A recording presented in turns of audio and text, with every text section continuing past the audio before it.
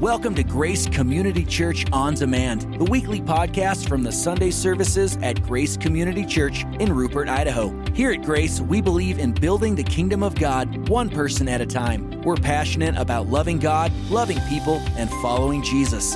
Let's get into this week's message. Good to be with you guys. It's such an honor to be here. I raised my hand when he said, if you've been here 5 years ago. Now, I wasn't part of your church 5 years ago, but I did come to this church 5 years ago.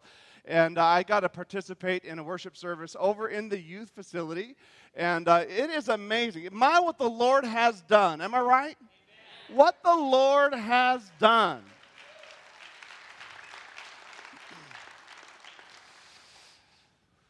I want to thank Pastor Travis and Pastor Matt and Pastor Javi and all the other team for inviting me out, and just a good time. The Lopez's kids are in our church, Karina and Bronson, and we love them, and they're amazing, and they've just rolled up their sleeves, and they're a part, and they're in. They're not waiting on the fringes. They're in, and I love it. I want to say, as a pastor, sometimes there's things you can't say yourself, and so, but there is things you can say on behalf of another pastor. And so I just want to say, make sure you honor Pastor Travis. Make sure you honor him. Idaho is now my family roots are actually from Kimberly. They homesteaded there years ago, and my grandfather was the only one that left. But Idaho is a very divided state. In all reality, when we say we're from North Idaho, we don't mean we're from South Idaho. When people say they're from Northern Idaho, they mean they are different than everybody from the Treasure Valley and Magic Valley. You know what I'm saying?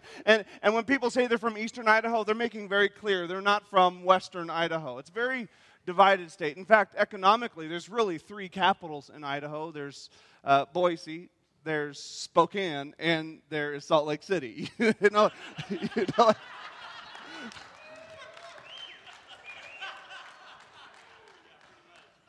By the very nature of the people that Idaho attracts, we are divisive people.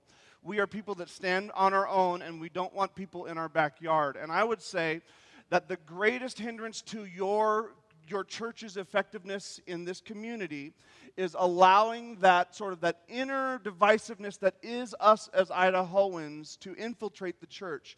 I would say for your church to reach the levels that God has designed for you, you need to embrace unity and honor like you never have before. And I would say honor your pastor, get behind your pastor, don't contend for your differences. 1 Timothy says to give double honor to those that serve in the word. And I would say if I was you and I wanted to see God's kingdom come, don't be a self-made man or a self-made woman. Instead, get behind your pastor, get behind this church, and you'll see great things happen here in Rupert.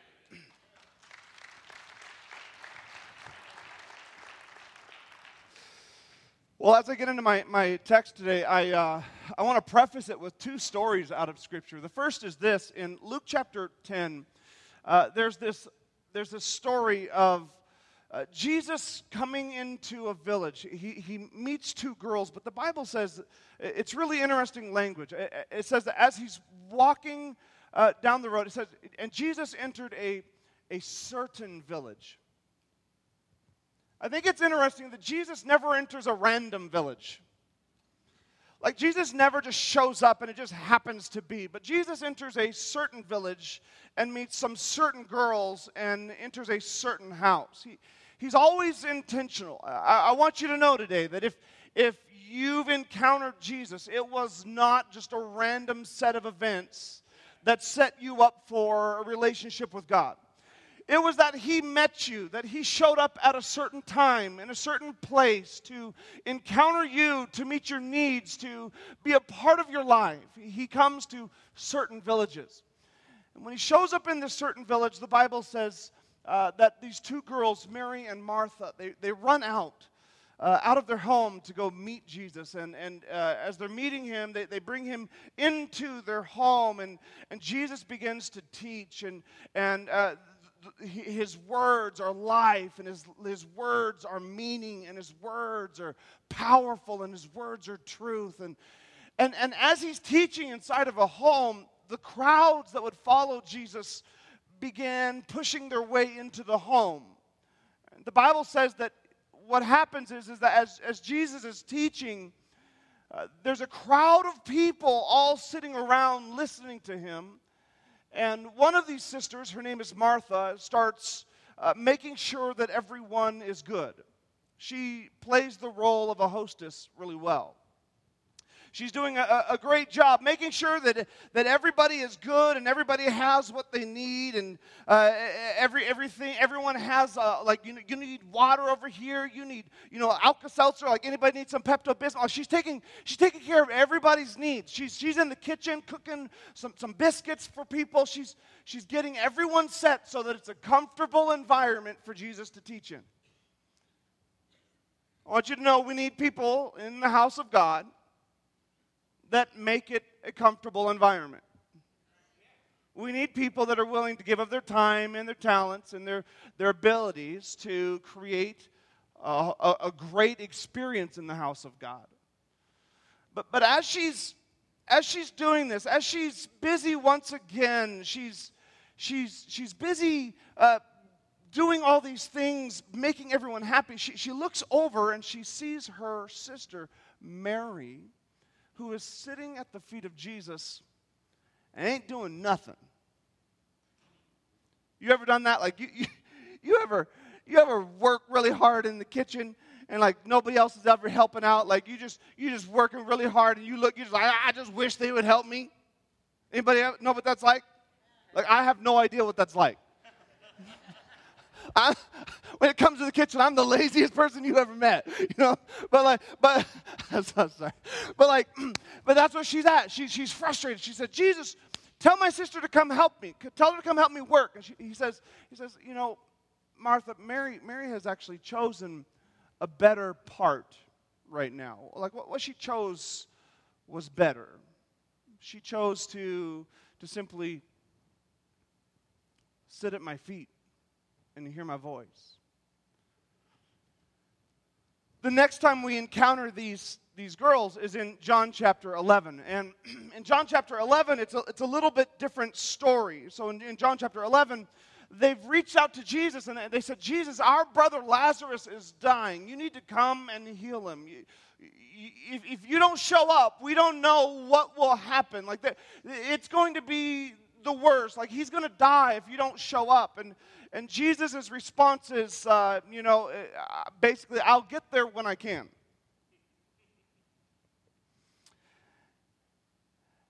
And it says that he actually takes his time. He actually takes another 4 days before he returns to the village to go minister to this dying man named Lazarus. And it's a terrible experience when you've prayed and your prayers are not answered. In this moment, these girls have called out to God. They're crying out to God for an answer to their prayers. And their prayers are falling on what seem to be deaf ears. I don't know about you, but there's been times in my life when I gave it my all praying, and I gave it my all relying on God like the church people told me to, and I gave it my all trying to ask Him to intervene in a situation, and yet it sounded like it was falling on deaf ears. It seemed as though He was not answering and He wasn't present. I want you to know something. God is always active. Like God is always doing something. And even when He's not doing something because He's setting up for something He's about to do. Like even when God rests, He's doing something. So if you're praying and you're not hearing answers to your prayers, you can rest assured that God is doing something. He's at work, even in His silence. And so Jesus ends up showing up. He comes to these girls, to their home, and when he arrives, they tell him, he's already dead. Like Lazarus has been dead for days.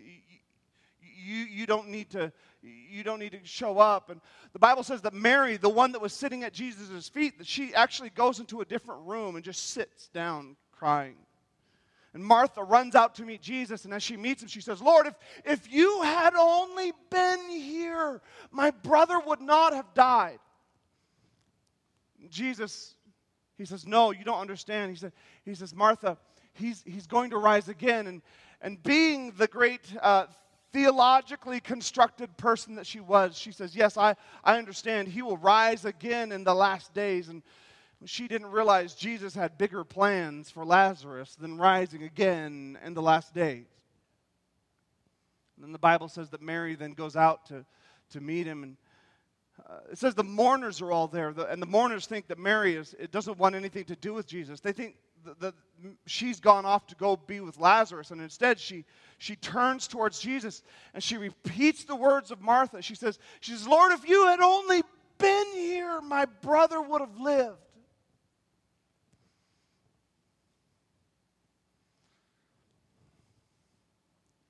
This is the time when Jesus says, bring me to him. Bring me to Lazarus.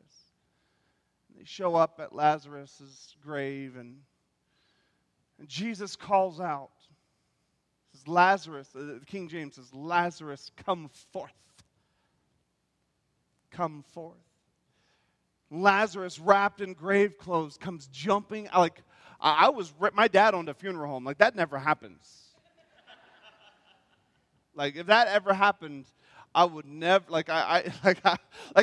growing up, other kids, helped their dad on the farm, it wasn't my great experience, I had a friend that I would get in the car with after high school, we get in the car, and we would commute together. Her parents own a chocolate shop, and right next door is my parents' funeral home, and, she'd go make chocolates, and I would go lift heavy things. It was not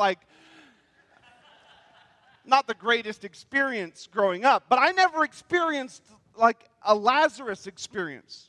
And the Bible says that Lazarus comes out leaping and jumping, he's alive, and the people are excited. But then, there's this parentheses in Scripture. There's this moment of pause where, it goes from Lazarus is risen, everybody's super excited, to the Romans and the rulers are trying to kill Jesus, and Jesus runs away. And it's really weird because you would think, he just raised someone from the dead, people would protect him and he would be able to stay where he was. But instead he runs off to the wilderness, to the desert lands is where he hides. I don't know if it's ever felt like this for you, but there's been moments in my life where I knew God was present. I knew God was in that moment, and he had intervened in that moment, and yet just like the next day, it seemed like his voice was gone. It seemed like God was so present and so real, and then just at the blink of an eye, it's where's he gone? Has he left me again? What's the purpose of this? I want you to know the very next verse in John chapter 12, so the very first verse of John 12, tells us that even though Jesus had left because of circumstances, his heart never left. Mary and Martha never had an opportunity to worship him or praise him. They never had a chance to say thank you. They never had a moment where they could say thank you for raising our brother from the dead.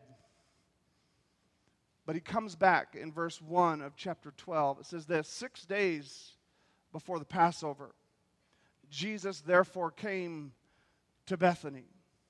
It was on his agenda to return. He comes back to Bethany where Lazarus, whom Jesus had raised, where Lazarus was, whom Jesus had raised from the dead.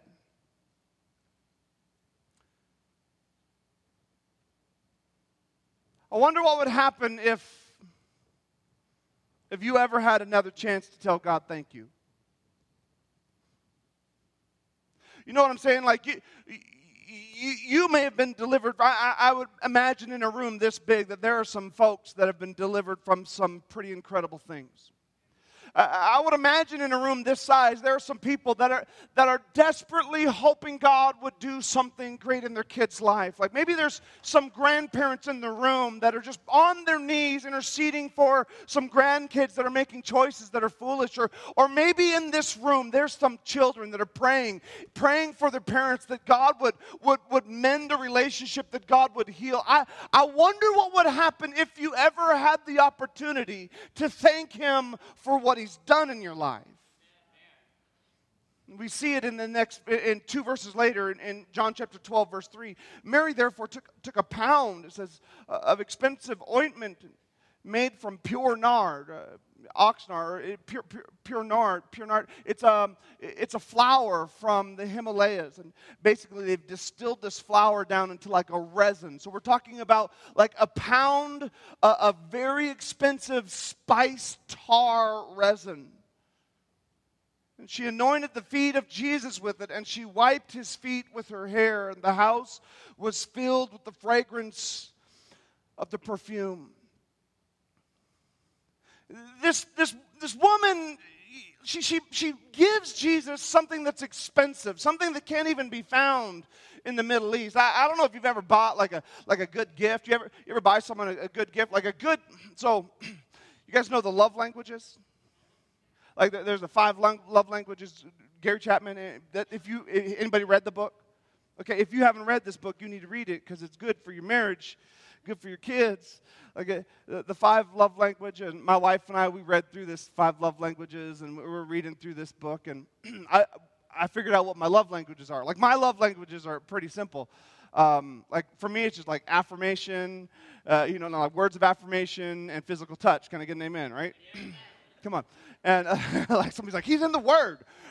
Like, but for me, like there's nothing that does it quite for me. Like when my wife is like, baby, you just did so good. Like when I get done preaching, she's like, man, you look so hot up there. Like everything you said was amazing. People's faces were melting. It was like the power of God was in the room. Like when she says that kind of stuff, I'm like, wow, like I can take on the world, right? There's words of affirmation and physical touch, like just touching me. Like I'm a hugger. I like to hug people. I like to touch people. And I know for some of you that makes you super uncomfortable. You're like, no touch. But for me, like I like to touch, but there's something that communicates to me when somebody touches. It just says like I love you. I love you. Like just touch on the shoulder, on the back, pat on the back. My wife, when we got married, I just assumed her love languages were the same as mine. So I'm like, baby, we can do words of affirmation and touch all day for the rest of our lives. This is going to be amazing. Then we read this book, and I discover that her love language isn't words of affirmation. Like she appreciates it, it's nice, but that's not even her thing. Like hers isn't even physical touch. And it's like, no. For her, the way she receives and gives love, it's gifts. It's gifts, gift giving and gift receiving. Somebody's like, that sounds really needy and like super high maintenance. Not at all, actually. Like my wife's not high maintenance at all. It's just that she receives love through gifts.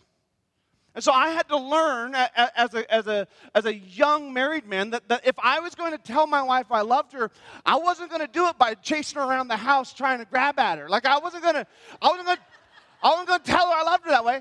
I was going to tell her I loved her by going to the store, something I never do, because in my family, we didn't even celebrate birthdays.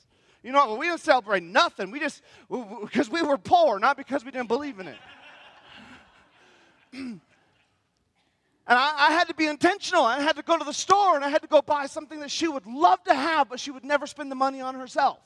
Doesn't have to be expensive. It just has to be something they would like, but would never buy themselves. That's a good gift. And so that's what she's doing. And so in this passage, we find that Mary is some sort of she's giving gifts to Jesus, some sort of a gift, this perfume. It's like the one thing she's got is perfume. And so she gives him a whole pound of nard, which doesn't sound pretty, but the Bible says it smells amazing. In fact, the Bible describes her gift as a family heirloom. Like this is not just something that this is not your car noir that you like spray on yourself. This is a family heirloom that you pass from generation to generation. The Bible describes it by saying it was $30,000 worth of value.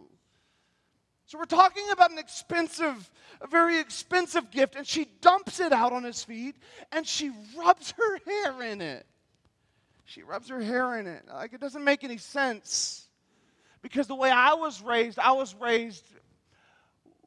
that you waste not and you want not. I was raised when you see a moose dead on the side of the road, you pick that piece up, you carve off what's still good, and you eat it. I was raised, you don't shoot Tweety birds because if you do, you're going to eat a Tweety bird. Like that. That's how I was raised.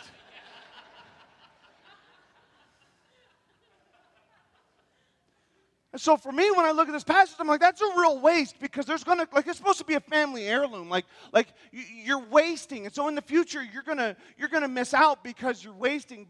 But the truth is, there's more than one way to waste things. There's more than one way. And I would say one way that we can waste is just by being simply being lazy with our time and with our talents, like being casual with the gifts that God has given to us. We can waste those gifts. We can discard the gifts that God has put in our life. The Bible says this in Proverbs 6, verse 10. It says this, just a little sleep or just a little folding of the hands or just a little rest, and poverty will come on you like a thief. It says scarcity like an armed man. Just all it takes is just a little sleeping, just a little resting, a little folding of the hands, a little closing of your eyes, and the next thing you know it, poverty has attacked you like an armed man. Like we can waste our lives by being very casual with our lives and very lazy with our lives, but we can also waste our lives by holding tight to the things we have and being stingy with our lives. Like we can hold on to every dollar we ever make, and we can work every hour that the sun is up, and we can give it everything we got, but the truth is, at the end of the day, that's a life wasted.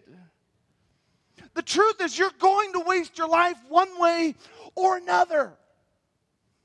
You're going to waste your life by being lazy, or you're going to waste your life by overworking and holding on to everything you got. You're going to waste your life. And what I would say is this: why not waste your life for Jesus? You're going to waste your life. Like at the end of the days, you're going to say, I wish I had more time. I wish I spent more time with my kids. I wish I had more money. I wish I had less money. I don't know. But the point is, why don't we waste our lives for Jesus?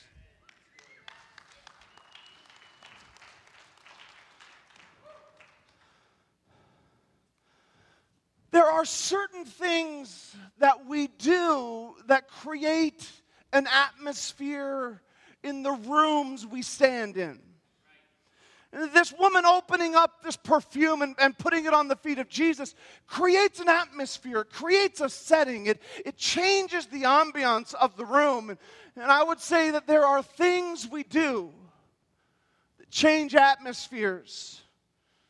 I would say, husband, when you come home and you're upset because the boss wasn't kind and you take it out on your kids, you are creating an atmosphere in your home.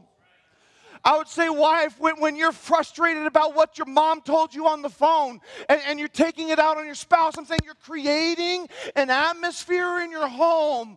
I'm saying, woman, when you decide to turn on some positive music and say, I'm going to have worship in my home, and we're just going to, even though things are tight and even though things aren't great, it's going to be a house of worship. I'm telling you, you create an atmosphere in your home that your kids catch, and inside of them there's this connection that says, there's something in this house.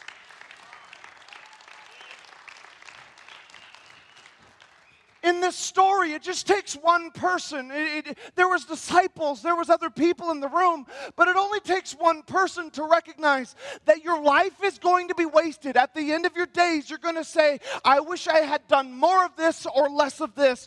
But it just takes one person that says, I choose to waste my life. I choose to waste the things of value, the energies, the talents, all the treasures. I waste them on Jesus. One person can change change a business. Like one person in a company that creates an atmosphere can change the company. One person in a household that chooses to create an atmosphere in a household will change the household. And one person in a church service, in a dead, dry church service, one person that says, I just choose to worship God for all the good things He's ever done for me.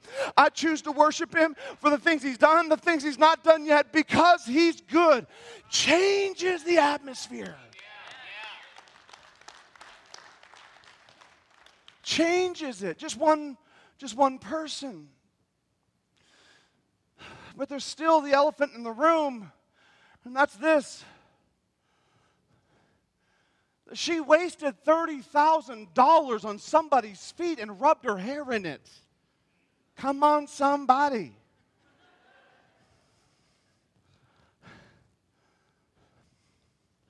When Pastor Travis asked me to speak, this message was on my heart immediately, and I don't know why, but when I drove up, I just wanted to throw this out there because I felt like it maybe gives some connection to why.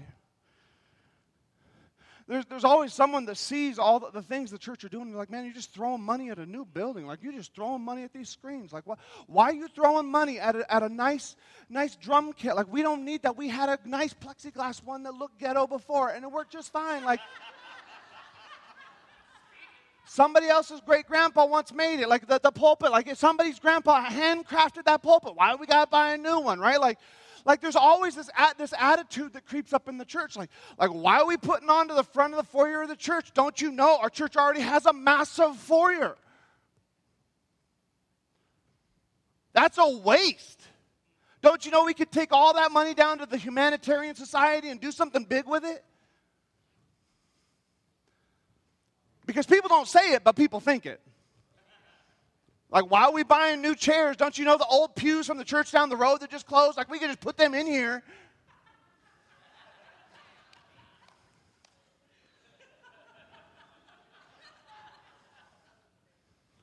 I want you to know that what you're thinking, like, for those of you that have thought those words, like, those are biblical words. The idea that, yeah, it could be used somewhere else more effectively. That's a biblical concept. But it's not a good biblical precedent to stand on. Because it's in the next verse. But Judas Iscariot, one of the disciples, he who was about to betray him, said, why was this ointment not sold for 300 denarii, $30,000, and given to the poor? I'm saying, like, if you're struggling with inside, you're like, why is it church, like, why is it trying to be excellent? Like, why do they have this confidence monitor in the back? Like, don't you know it worked fine 30 years ago without all that? What I'm saying is, like you have great biblical precedent for your thoughts that, like, you should just go give it to the humanitarian society. But your biblical precedent is Judas Iscariot.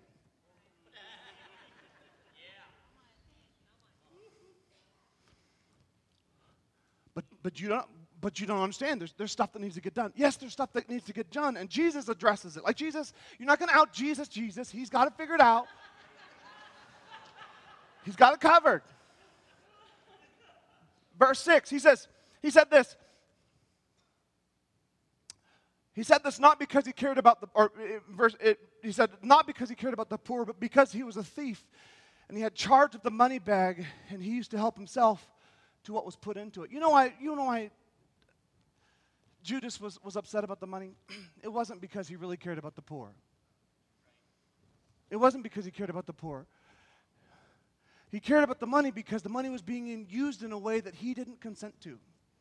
Can I possess this? Can I bring this to you? That contributing to, like, some sort of a cause, so long as you are in full control of where that money goes, is not the same thing as a giving heart.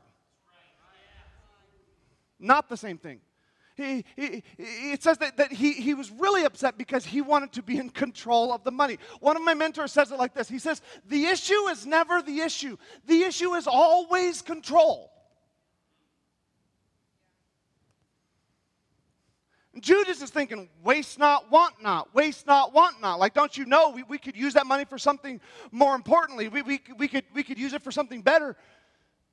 But Mary understood something that's similar, but it's different. She understood this, that if you waste not, you worship not. Like if you don't waste it, you aren't worshiping. Like if it doesn't hurt, it's not like when you waste it, it's worship. I would say for the person in this room that you've been questioning, am I wasting my time living for the Lord? Like, is this just a waste of my time every Sunday morning coming in here and raising my hand with a bunch of people in superhero outfits? Like, when they told me you guys were going to be in superhero outfits, I was a little concerned because I was in San Diego a couple years ago, right in the middle of Comic-Con. There's nothing more devastating than a grown man walking around in his 14-year-old brother's Spider-Man outfit. Nothing fits like it's supposed to. But you think like, man, I could be out there working my field right now, or I could be out there taking care of my cows right now, or I could be in the office just putting in a few more hours right now. And I want to say this, like, you're right, you could, but waste not, worship not. Like it is okay that you're sacrificing some time that is valuable for the things of God. It's good. It's good.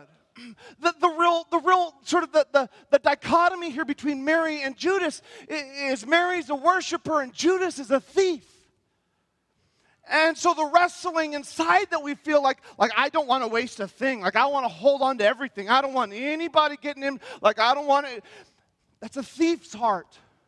But a worshiper's heart says, just take it all, like every bit of me. Like the Apostle Paul says, he says, at the end of my life, I want it poured out like a drink offering before God.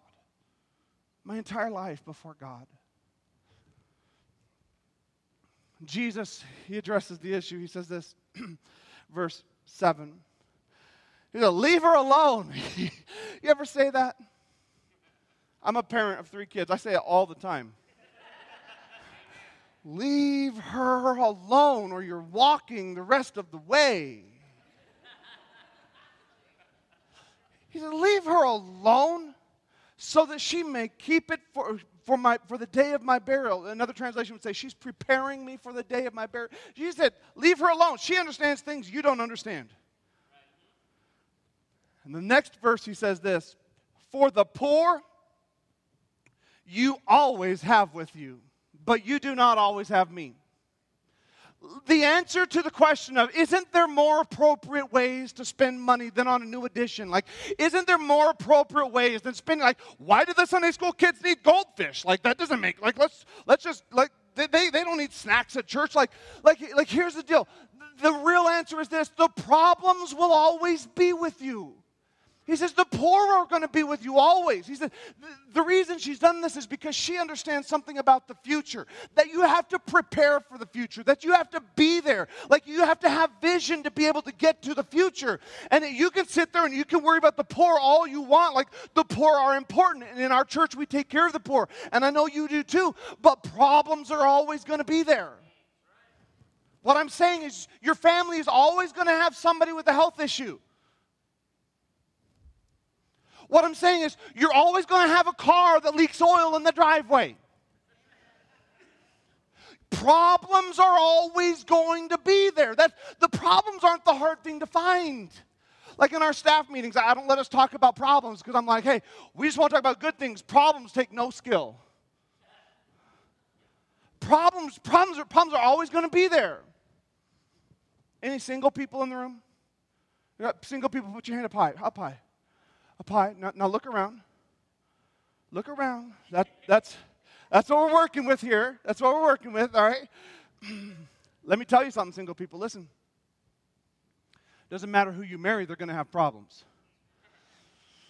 There are always going to be problems. Problems are always par for the course. Problems will always be with you. The struggle's always going to be there. There's always going to be more need. Jesus says, she understands some priorities. She understands something a little different.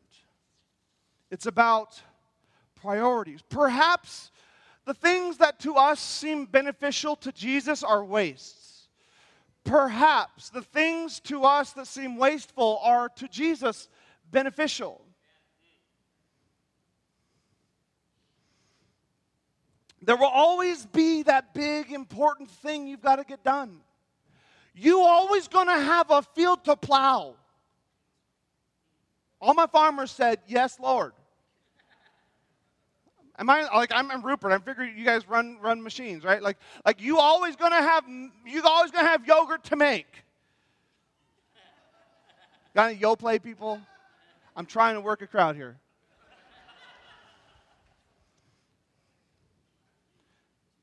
Chobani. Let's see, look at that. I just started a fight in the house of God. You're always going to have that big thing that needs to get done. You're always going to have that, but you don't always have a moment to worship God and waste your life on the things that matter most. You're always going to have a chance to waste your life on things that don't matter at the end of the day. But you will never, like every time you have an opportunity to worship, it is a once-in-a-lifetime opportunity to worship God. So, waste not. You don't worship. Waste not, worship not. Maybe what Jesus considers waste, the world considers worthy, but what Jesus considers worthy, the world considers waste.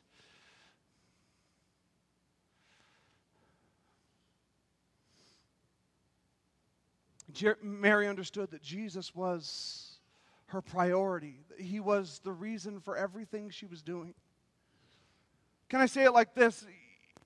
You're responsible for wasting your life on the right things, but you're not in charge of it.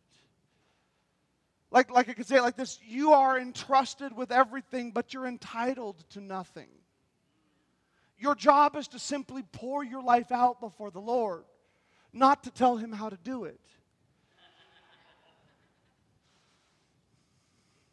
I wonder if there's anybody else that when you were like Mary and you began to pour your life out before the Lord, that there was a moment when you recognized that as you were pouring the things that meant something to you before God, whether that was your time, maybe it was a prayer that you were just pouring out before God, that you recognized that there was an exchange that happened with Mary. When she poured her oil out before the Lord, just a few days later, He pours His blood out for her. Like this is not a one-way exchange. It's not just a one-way transaction. We waste our lives for Him, and He absolutely wastes His life for us. I want you to know that for us, that the world says that for those that don't believe, it's just a stumbling block. It doesn't make sense.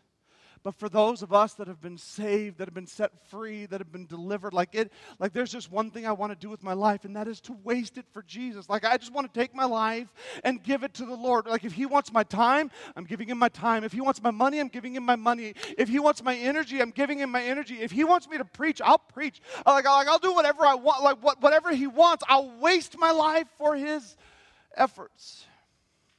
Waste my life for it.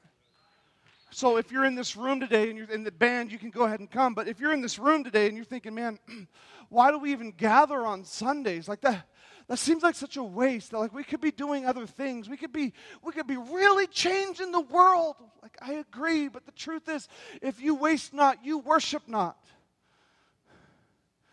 Why do we go to church on Sunday? Listen, here's why. Because if you were like me and you were spiritually dead and you had no hope in this world and Jesus found you, that's why you go to church on Sunday. Because there's a hope of glory that rises up inside of me at the very first song, and I begin to sing praises to God knowing that He's there to meet me every time.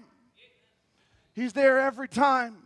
What about investing in the lives of other people? Don't you know that's just enabling them? Like sometimes, yes, but the truth of it is sometimes people don't need necessarily a handout, but people definitely need a hand up. Like investing your life in somebody else, it matters. It's not a waste. Like getting involved in the stuff that was on the announcements, it's not a waste of your time. At the end of your life, you're not going to say, man, I sure wish I hadn't packed so many Christmas boxes for little kids. What you're going to do is think, dear God, did any of them poke themselves with a fish hook? Is that even legal?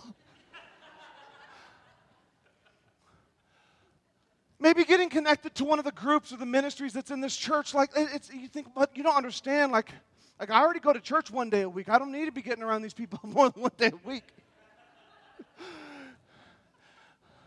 The Lord knows I already have community. It's my family. Dost thou not remember that thine family is mostly the problem?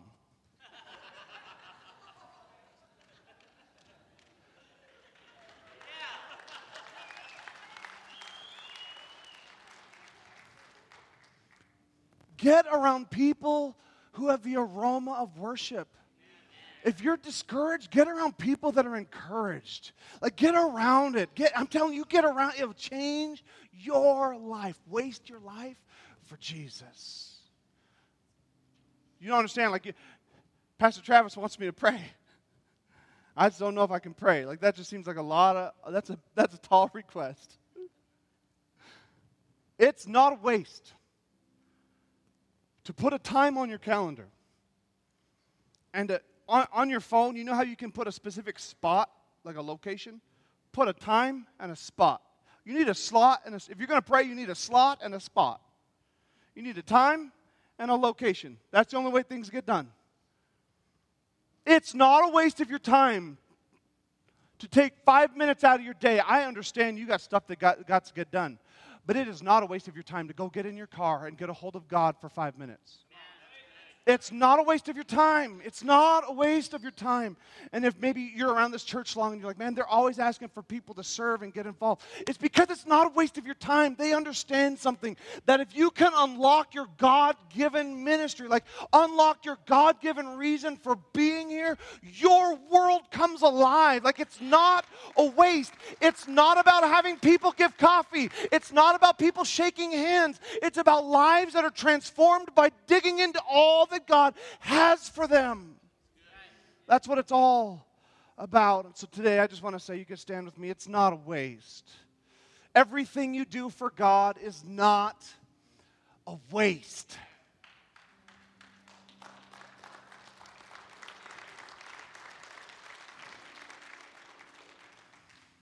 You're wondering if what you're doing is really worth it? It's worth it. Every drop of prayer is not a waste. Every dollar that you give towards missions and towards this church is not a waste. Every time that you take care of kids in a Sunday school room, it's not a waste. Every time that you set aside time to pray and get a hold of God, not a waste. Every time that you've responded to the Lord's call in your life to receive forgiveness from somebody, and you go to them and you apologize, that's not a waste. Every time that you feel the Lord say, you need to forgive them, and you let somebody off the hook that doesn't deserve it, I'm telling you, it's not a waste. Every time that this band is up here giving it everything they got, and you throw your hands up towards heaven and you worship God, it's not a waste. It's not a waste. That's it for today's teaching. Hey, here's an idea. Share today's message with a friend or family member. If you're listening from outside our fellowship, we'd love to meet you. Visit graceid.org and hit the contact form to get in touch. We'd also love for you to join us. Services are Sundays at 8:45 and 11 a.m., as well as our Wednesday evening service at 6:30 p.m. You can even check us out on Facebook Live by searching Facebook for Grace Church Rupert ID. Learn more and plug in at graceid.org. Thanks for listening to this week's message from Grace Community Church.